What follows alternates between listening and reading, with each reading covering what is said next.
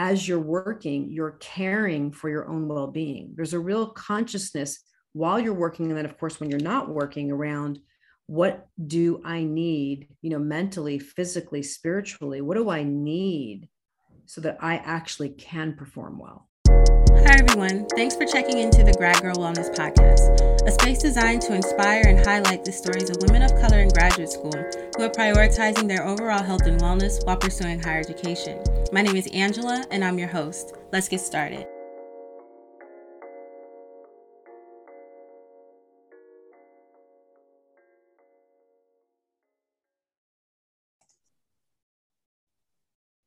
So good afternoon. I want to say thank you to both of you all for being here on the Grad Girl Wellness Podcast. I am here speaking with Allison B. Miller and Rowena Robles.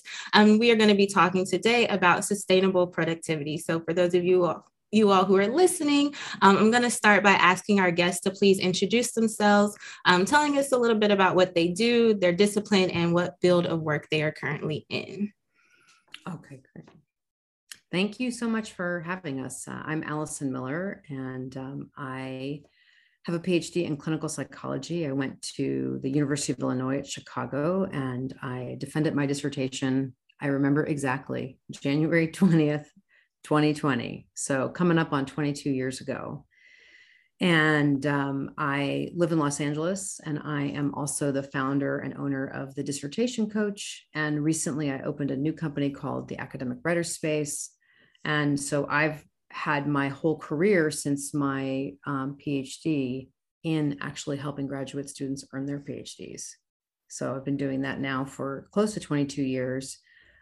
So I guess I am in the field of psychology in a sense, and certainly in this academic coaching consulting world of, being in this ongoing inquiry of how to really support graduate students. A lot of graduate students out there feel like academic orphans, and having an outside person who can come in and create, a positive mentoring relationship, and whether that's more of a process-oriented coaching approach or more technical consulting approach, uplifting people and helping them see they can learn, they can do this. And when people have quality support and mentoring, they're so much more capable, able to really fulfill more of their potential. So that's what I've been dedicating my life's work to.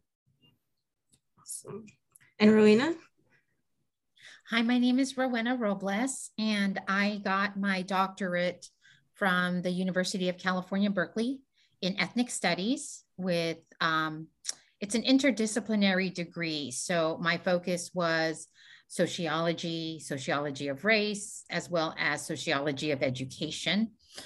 I went a more traditional route than Allison, where I did seek tenure track positions, and I did complete 2 postdocs and a teaching fellowship as well.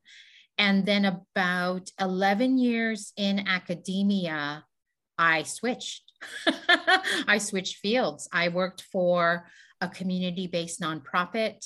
I became a consultant. So I was an evaluation consultant for a few years, and still am a little bit off and on if I get a project. And then I worked for the Dissertation Coach and with Allison for nearly 8 years, full-time. And I not only worked one-on-one with doctoral student clients, but Allison and I also gave workshops. Pre-COVID, it was a lot of flying and a lot of workshops in person. We've worked with entire departments of graduate students as well as faculty.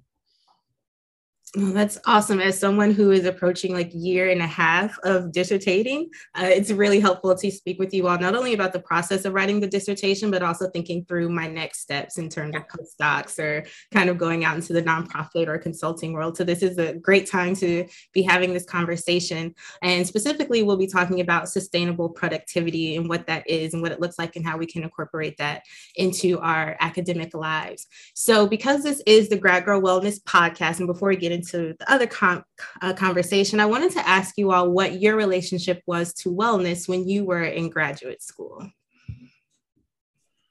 You That is a really good question. I'm not sure I really had a particularly conscious relationship to wellness. I I will say this though, I knew that the way that I was working was not sustainable. I knew that, you know, being paralyzed with fear of not being smart enough and feeling like an imposter and procrastinating and all the things that were going on, you know, working at 2 o'clock till 2 o'clock in the morning, where like I realized I haven't eaten in 12 hours, like that just was not going to work. And so I did start to do some personal growth work when I was in graduate school. So on some level, I guess something broke through, but I didn't have the consciousness of like having a real wellness like commitment and practice. And you know, it's also, I think I would say right now, because of social media and because of exposure to things, there's a lot more conversation about it now. There's kind of a whole self-care industrial complex that's kind of built up around it as well. I think it is actually foundational. And so in our work, we really emphasize that the reason self-care is so fundamentally important is because in order to really be productive and effective and able to focus and concentrate and perform well, you have to have a regulated nervous system, or at least have the attention on this regulating. And we all need to regulate all the time. If you decide to go into something high pressure, like get a PhD, yeah, that's going to require a lot of regulation. You know, I didn't know certain things I was doing were supporting my wellness when I was in graduate school, but I had two very strict ground rules for myself that I adhered to.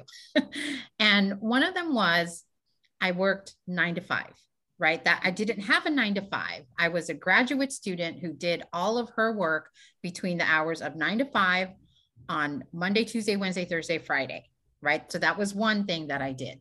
Another thing that I did for myself was I was a fitness instructor, not on campus.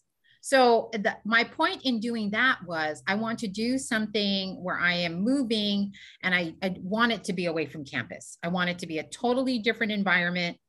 And I also want to be accountable. So I was like the instructor that made me accountable. So I did those two things. And I think now, like Allison said, there is a sort of self-care industrial complex.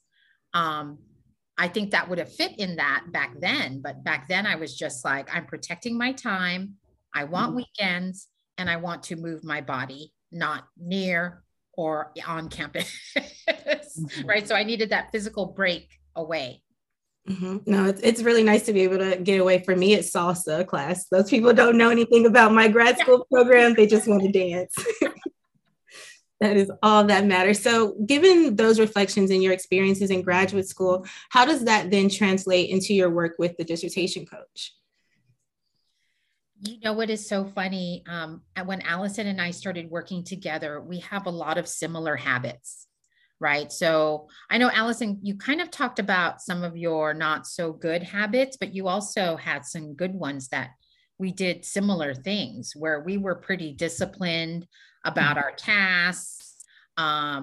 We were accountable for many things. Maybe we weren't accountable to eating properly the whole time, but we were accountable to getting certain tasks done. We stuck with timelines, right? So there were things that you and I did that were really similar. And I think something that was also similar was we coached others before we even knew what coaching was. That's true. Yeah. Yeah. Well, one of the shifts that came for me, and you know, I don't know that I actually thought of this as self-care at the time, was the realization that I couldn't just expect myself to do the work. But a great act of kindness is to recognize I'm also the project manager of the work. I'm like, you know, the executive assistant who's like figuring out and planning and scheduling. So I started to dedicate a lot more time to working with more of a project management system. And then people in my program were saying to me, you know, hey, why aren't you so stressed out anymore? How did you get your dissertation proposal written in that amount of time? And it was like, oh, well, I'm using this project management system. And a friend of mine said to me when I showed it to her, she's like, this is a business. We're still friends to this day. I actually told her this and she couldn't even remember that. She said, this is a business.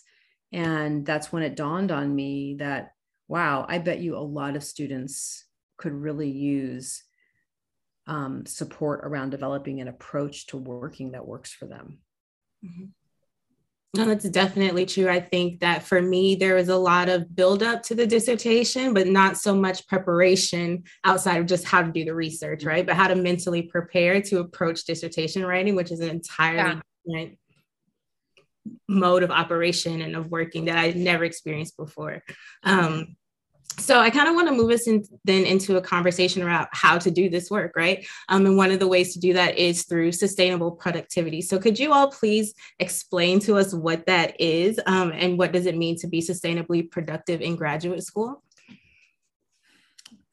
It probably means all kinds of things. We could describe it in a lot of ways. I'll try to be succinct here. I think of sustainable productivity is that it's a kind of a productivity that one really supports you to perform, produce results, get things done, like that you're satisfied with, yeah, I sat down and my eyes were over here. They weren't like, I wasn't looking at Instagram and then checking my email. Like, I really feel that, like, when you do a really good workout and you gave it your all, that feeling of like, I sat down and I did what I said I was going to do. That's deeply satisfying. So sustainable productivity involves that. And at the same time, it's also productivity that as you're working, you're caring for your own well-being. There's a real consciousness while you're working. And then of course, when you're not working, around what do I need, mentally, physically, spiritually, what do I need so that I actually can perform well? And a lot of times we expect ourselves to perform well, really without the quality of sort of the nourishment, the training. You wouldn't expect yourself to just go out tomorrow and run a marathon if you haven't been training, and part of that training is rest, good food, stretching, maybe some ice, some heat, massage. There's a lot of things that are required. It's not just about the actual being out there training for it.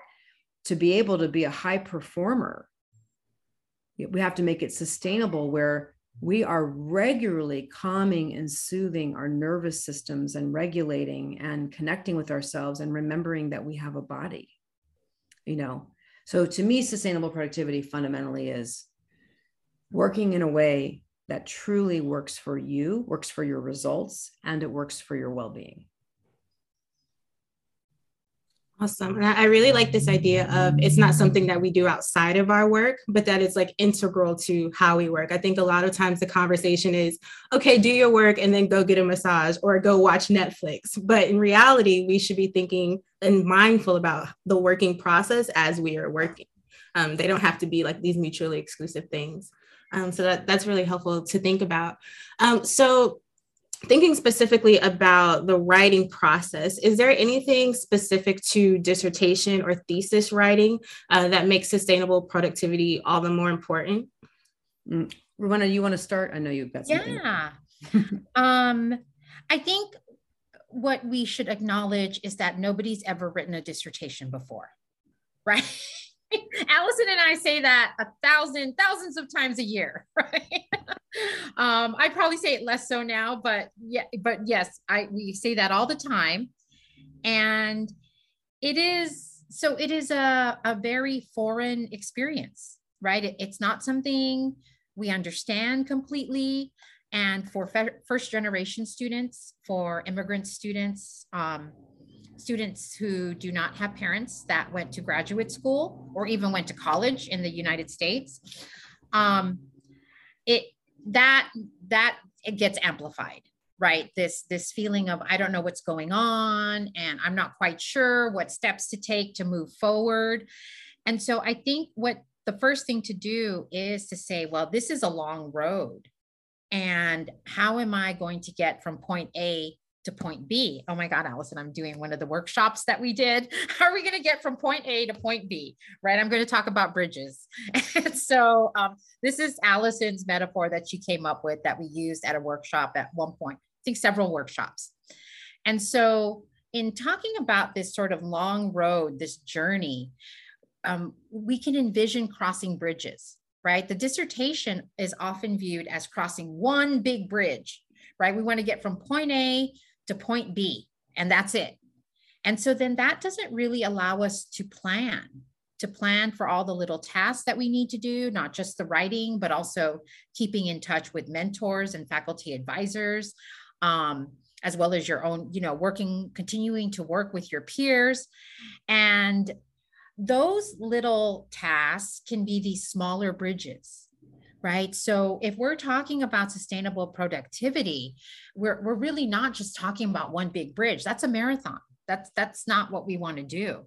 We want to be able to cross as many bridges as we can handle in a day. Sometimes it's one bridge, sometimes it's three, right? And what are those bridges? Am I crossing over from writing 5 pages of my literature review, right? If I write 5 pages, then I cross that mini bridge. I check that off my list.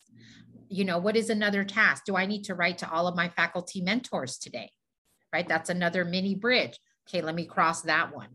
And that makes it feel a bit more sustainable, right? So as opposed to a marathon, you are doing a little bit of walking and a little bit of cardio every day, right? Not so much that you get exhausted and you get drained, but enough to keep you energized, interested, task-oriented, and you're taking these mini steps forward and you're crossing these smaller bridges.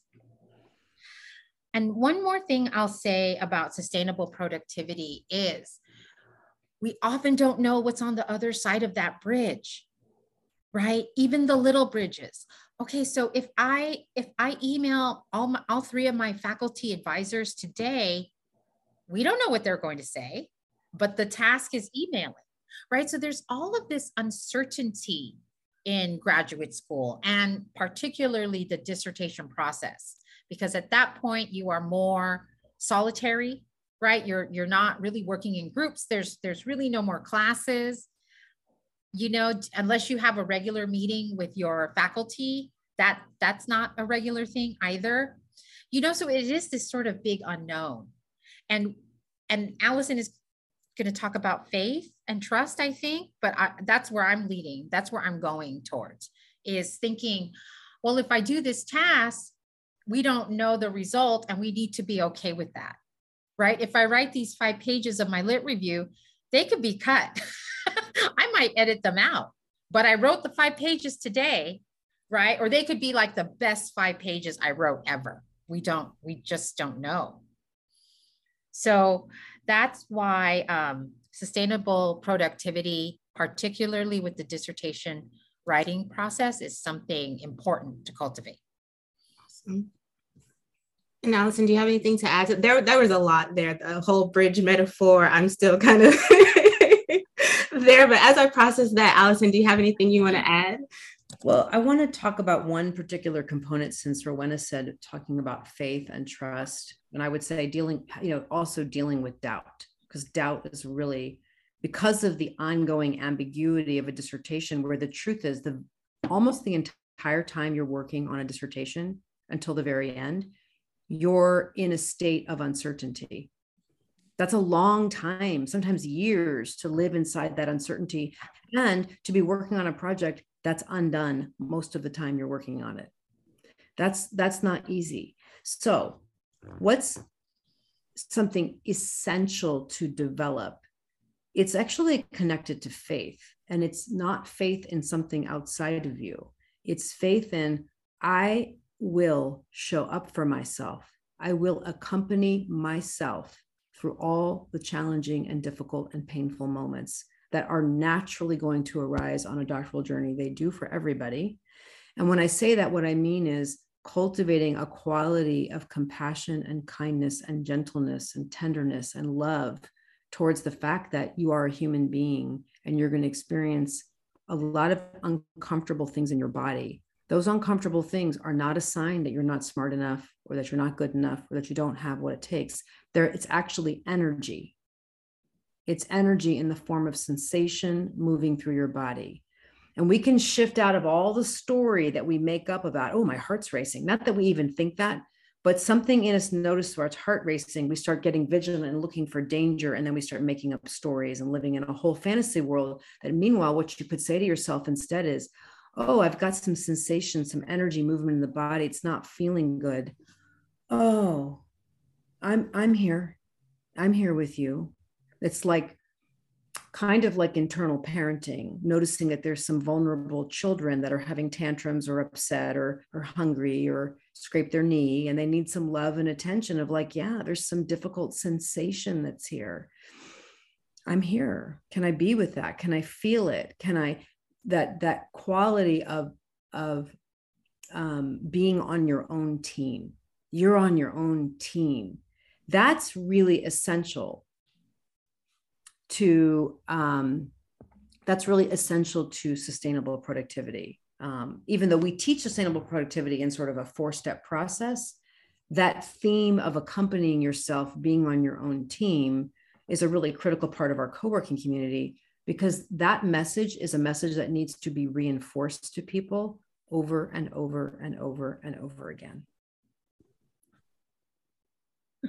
So thank you for that. I really like this idea of the quality of being on your own team. I don't think that people talk about like the psychological experience of going through dissertation writing. It's more so just expecting that it's going to take a long time. And so on Grad Girl Wellness, on the podcast, we talk a lot about therapy. We talk about relationships with our advisors or whatnot, but there's not really the intersection of the two. And trying to understand how we can mindfully approach a dissertation writing. So I want to thank you all for filling that, for one, addressing that is a need, and then also doing the work to fill that gap. So one thing that was mentioned was this 4-step process of developing an infrastructure for sustainable productivity. And I was wondering if you could kind of walk us through what that looks like. Sure. So this came about from our co-working community, the Academic Writer Space, that we also call TAWS for short, if you hear me say that. We started doing this meeting called Sunday Reset, and now we do Sunday and Monday Reset. So twice a week, we invite our community to step out of the doing into that more of that project management role and into a position where you actually increase the odds that you're going to create an infrastructure for the week that really nourishes your ability. And when I say nourish, I'm saying that word on purpose. It's like it's a caring, and you're caring for yourself by following these 4 steps. This is a great, great act of kindness to take time to do this, even though often it feels like we don't have time. But yeah, I would argue you don't have time not to do this would be okay. So here's the process. Number 1, this is an idea that comes from a book called Getting Things Done, and I cannot recall the author's name at the moment. Doing a mind sweep. So a mind sweep is an opportunity for you to let all the stuff rattling around in your brain, bring it out onto paper. Now, I encourage people to do it in a particular way, and you can do it in any way that serves. One is I encourage people to type it up in a Google Doc, so that each week when it's time to do you do the mind sweep at least once a week. You print the old version, so you don't have to restart, and then you can like delete things, add to it. And what you do is you just list out different domains of your life. You could have your dissertation. Inside the dissertation, you might have a few smaller areas, like maybe there's something around securing, data collection and all the things involved with data collection. There's a category for IRB approval. There's a category for your methods. Like, you could break it down in whatever way you want, where there's a sense of like, what are the things that need to be done in this domain of my dissertation?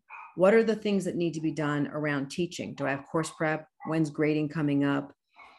What am I wanting to be doing for my own well-being? Are there things that I want as ongoing practices, some kind of movement? Maybe you like listening to certain kinds of spiritual podcasts. I mean, just calling out and naming, not that you have to do it in a rigid way, behaviors I want to be engaging in around what I eat, how I sleep, how I move, how I connect with myself, how I connect with my family. You might have a category, a lot of grad students have children these days, that there's a whole family domain, finances, any domain of life where there's like, yeah, you want to just be tracking. Okay. So what you're doing is you're not coming up with a list of everything you're going to do this week. You're actually it's like you're getting a broom and sweeping out your mind so that it's not rattling around in there. Why this is important is because when we're working, let's say you're working on a section in your lit review, and all of a sudden the thought about your Amex bill comes in your mind, and you go, oh, you know what? I'm just going to get on my phone and I'm just going to pay my Amex bill right now. And next thing you know, you've been on Instagram for 20 minutes and you have no conscious awareness, right? My husband and I recently made an agreement for both of us and I don't have it on right now, but we've started wearing our watches because I've been using my phone to see what time it is. That is a wormhole. Yeah.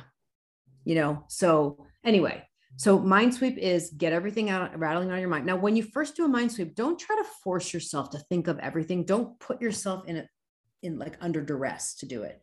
Just write down what comes out naturally so that when you go, oh, Amex bill, oh, you know what? I have a domain on my mind sweep. Now, if the Amex bill is not on your mind sweep and you feel like you need to, that could be a Google Doc you always leave open.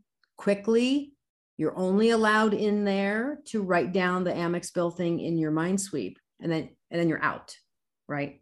Okay, because you're going to review your mind sweep once a week and figure out. But we tend to get rattled when we remember things extraneous to what we're doing, and then we want to like take care of it right now.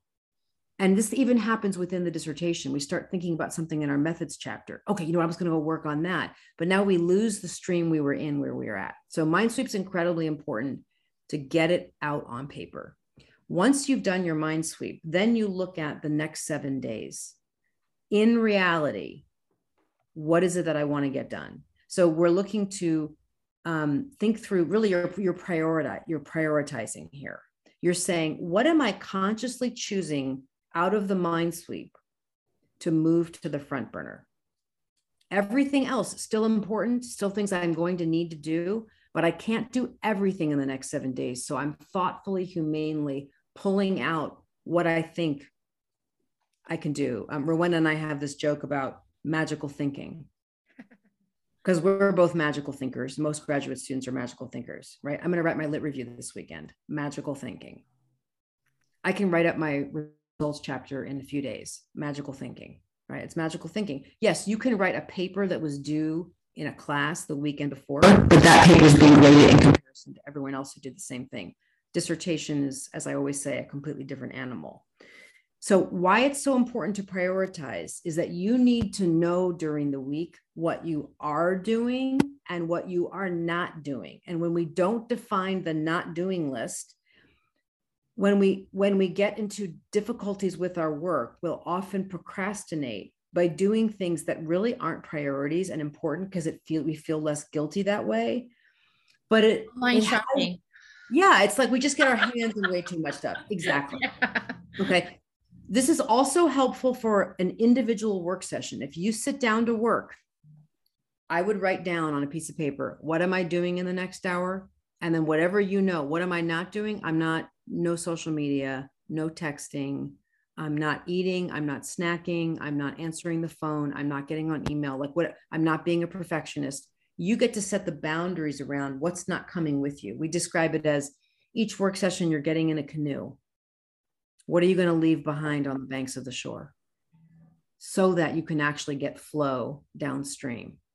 We always have to let go of a whole bunch of things so that we can surrender our focus over to what we're working on. It's an illusion that this multitasking way of working it's just completely not conducive to the depth of thinking and work that we need to. And a lot of times we keep ourselves multitasking because we're fearful that if we really do drop down, that we won't have the intellectual ability to figure it out.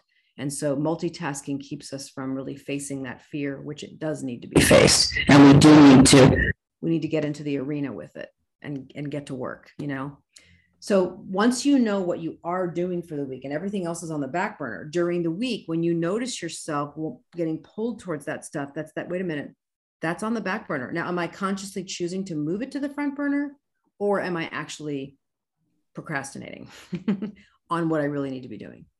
Then you move into conscious planning. That's the third step. Conscious planning is about planning the day to day, really thinking through what happens Monday morning. What kind of transition time do I need after I teach, before I sit down to work? When am I eating, right? Is my kid being picked up in carpool that day? How does that affect when I can start? Our co-working members, they plan what writing retreats am I going to, and what work am I going to do inside those writing retreats. So you're connecting what you aspire to do with time. And we encourage people in the beginning to underplan. Plan whatever you think you can do, divide it by whatever, half or whatever you think. But usually we are like, when we are planning, we're like a really hungry person at a buffet. We put way too much on our plate. And I want people to start to really be honest with themselves and look back at their plans and see, am I ever actually doing what I'm saying I'm going to do? Then don't make plans that you can really honor, because that's how you feel satisfied. I crossed out the things that I said I was going to do. You want your plan to be really specific, clear goals with a beginning and end to the best of your ability. Don't write down, read 3 articles. That doesn't mean anything. What articles are you reading? Are you going to read half of an article because it's really complicated? Don't try to read 3 really hard articles in a row. Like, be thoughtful. When am I doing what? And when you get into a rhythm of planning every single week in this way, one of the things that you can do is do kind of a pre-step to the mind sweep, which is a little bit of a review of how did that go last week? What worked? What didn't work? And I want to be informed when I go through my 4 steps now. I want to have learned from that. Once you have that conscious, humane plan that gives you that flow, and if you can't plan for a full 7 days, sometimes all you can do is plan the next 24 hours. That's fine. But you want to make sure that you end your day with a plan for the next day. Then the 4th step after you've got your conscious plan is environmental alignment. And environmental alignment is about optimizing your environment for high performance, for focus, for concentration. Many of us have environments that are optimized for distraction. So looking at your environment or environments that you work in, are they working for you? Are there Post-it notes everywhere? Are there sounds in the room? Is the chair uncomfortable? Can you find files easily on your computer? Are there like 16 versions of your dissertation? And every time you go to work on it, you're like, wait, which one is it? Is your desktop full of documents that you need and it's always hard to find them? Make sure your electronic environment makes it easier for you to get into the work. Your physical paper environment, can you get your hands on the files you need easily? Is it messy? Is it peaceful? Does something about the environment, does it stress you out, or does it soothe and calm down your nervous system? So is my environment aligned with the results I want to produce? So Rowena and I are both very dedicated to exercise, and we actually do the same exercise. We follow someone and we do the same exercise. And one of the things that I do is at night, I lay out the mat, the weights, water. I figure out what I'm going to wear to work out. I pick out my clothes for what I'm wearing after I shower. I hang the towels. I do this every single day so that in the morning, my environment is pre-populated. It's almost as if I've already started the behavior a little bit. So, and we don't need to do this in every area of your life, but in any area of your life where you notice you put things on your plan, like green smoothie, lemon water, those things we want to be doing every day, but that we don't do. If they're on your plan and you're not doing them, it means that motivation, whatever motivation you have to do it, is insufficient for the behavior to occur, and that you actually are needing more environmental alignment. The environment is way more powerful than we realize. And so there's 2 ways, just to conclude this idea of the 4 steps, 2 ways to engage in environmental alignment. One of them is optimizing for performance, for kick butt performance, and taking time to align your environment. Even if you have to take a week to completely clean out your office, do it. incredibly kind to yourself, to your future self. Number two is to optimize our environment for dropping out of work mode. Optimize our environment. Maybe we have a little sacred corner where we have objects that are meaningful to us, or a meditation cushion, or it's a place we listen to music, or we read, we read, or whatever, drink our tea, sit under a blanket, light candles.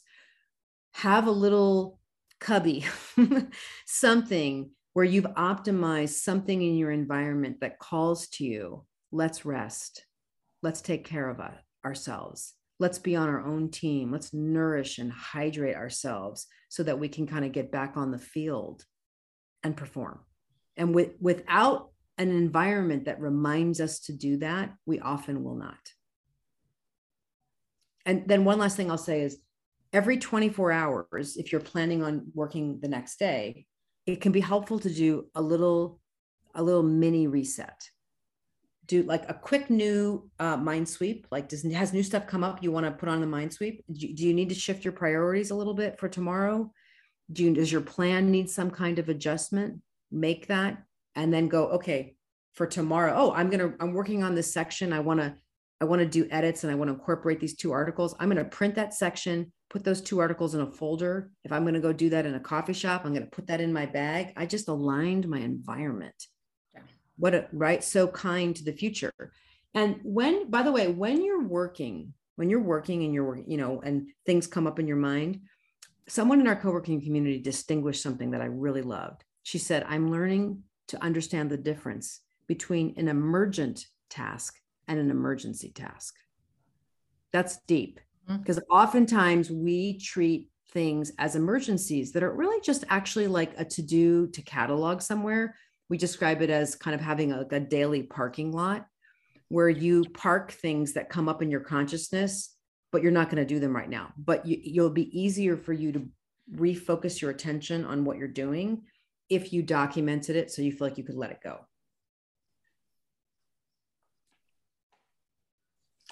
Awesome. So there was a lot here, and I'm just thinking about my basic to-do list, right? Like on Sundays, I think I'm doing a great thing where I write all the things down that I need to do, but I'm like, when Friday or Saturday comes and those things haven't, been accomplished, I'm like, there's so many other things that could have been involved in that process, right? So it's not just making a list, right? But it's clearing our minds out. It's looking at the next 7 days and prioritizing what we need to do. It's consciously planning on a smaller scale on that day-to-day level, and then making sure that our physical space aligns with what we want to accomplish intellectually or what we've planned out for ourselves in that way. So this is super helpful. I will never have the same to-do list ever again.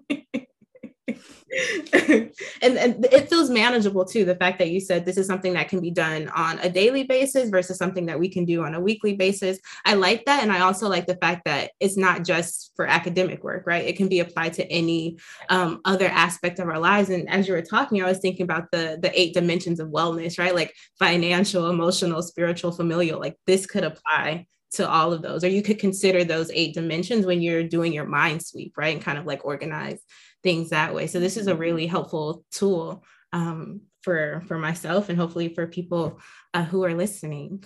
So I kind of want to, so I said this is helpful for myself, but I know that, and a lot of times we talk about self-care and it's very individualistic, but I think that something that allows us to sustain ourselves is community. And you've mentioned the academic writer space. And so I was wondering if you could tell us a little bit more about that and how we can sustain ourselves, not only as individuals, but also in the collective. That's a great question. And Rowena also has facilitated a lot. So I would be happy for you to chime in as well. The academic writer space is a co-working community. It was invented during COVID. I mean, it was birthed because of COVID.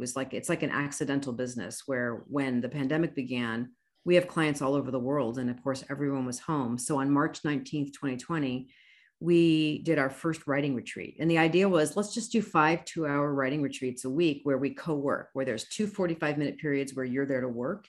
And then the coach facilitates this container of a 10-minute opening, a 10-minute midpoint check-in, and a 10-minute close.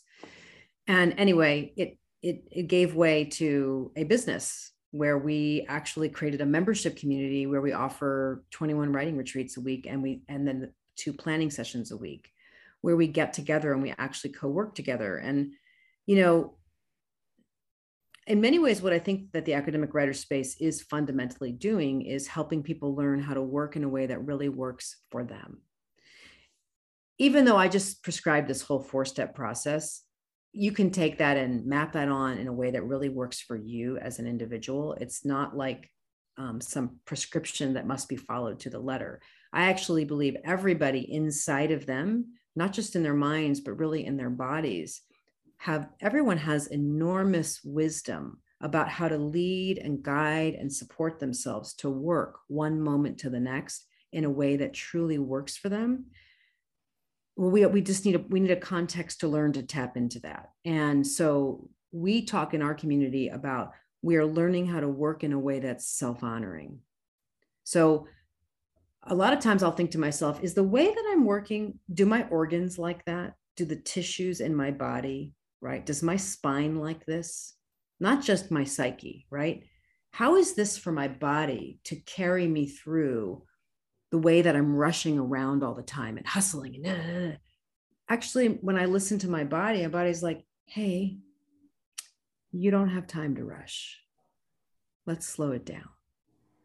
And so when that voice starts to come online inside yourself, you become able to guide and lead yourself. You become powerful because now your body's guiding you. So the idea is this self-honoring? That's a question that we're asking of the whole system. It's not just something we're thinking about. We're like, let me see. Does that feel self-honoring? It may, but it may not. And if it's not self-honoring, it's probably telling you to work in a different way. So I'll give you an example of that. When I'm feeling super rushed and stressed and I notice I'm multitasking and I'm just not working effectively, my body's telling me this isn't working. And so then I'll go, okay, well, what would work better? And what the answer often is for me is what we do in our community, microtask.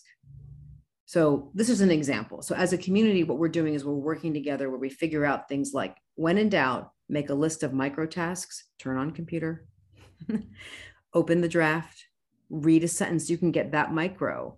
And then we practice surrendering our focus over to one task at a time. And when you get to do this in community, you get to see a few things. One is that your internal private experience of doing a dissertation is the same. You know, we're so incredibly similar. And a lot of times we feel like something's wrong with us when actually we're just having a completely normal everyday experience of all the uncomfortable things you have to feel and the challenges on the doctoral journey. Also, it's a community of kindness. So if you want, listeners could do this on their own, find their group of people that they co-work with, where there's a culture of being kind. And what many people say is, wow, I've learned that other people's pain is worthy of my care. So isn't mine too, and there's also just the feeling of accountability of everyone's here to work. You're working. So you know what? All right, since you're all working, I'll work too. And we encourage people before they go off to work to declare in the chat what they're going to do. So there's this feeling of like, I put this out here. I'm accountable to this, and if it doesn't go well, that you can share about that and that there'll be support to help illuminate what might be going on in a really gentle way to create an opening for new behaviors, new ways of engaging with the process. And in many ways, the last thing I'll say about it is I really think it's kind of a co-regulation community. We're designed to co-regulate. We need each other's nervous systems. We need to borrow each other's nervous systems a lot of the time. And when you do a dissertation, for the most part, you're pretty much alone.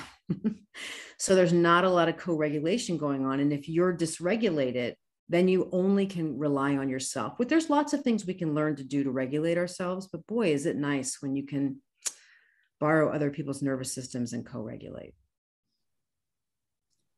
That sounds super exciting. I know it's been really helpful for me to have a dissertation writing group throughout the pandemic, and we're still meeting even though people are now checking in from their offices. It's just nice to see those same faces over time. Rowena, do you have anything to add before we go to the lightning round?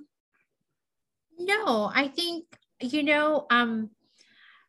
you know, Allison and I have done workshops that lasted hours and hours. So I'm just kind of biding my biding my time here and just really honing in on what I really want to share. So we can go to the lightning round.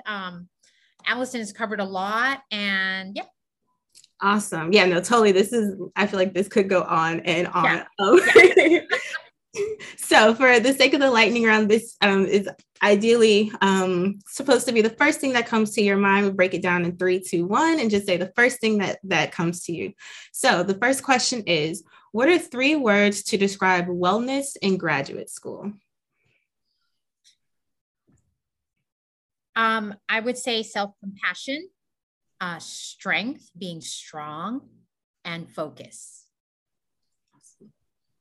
Those are very important. Question number 2, what are 2 invaluable resources that have helped you in your wellness journey?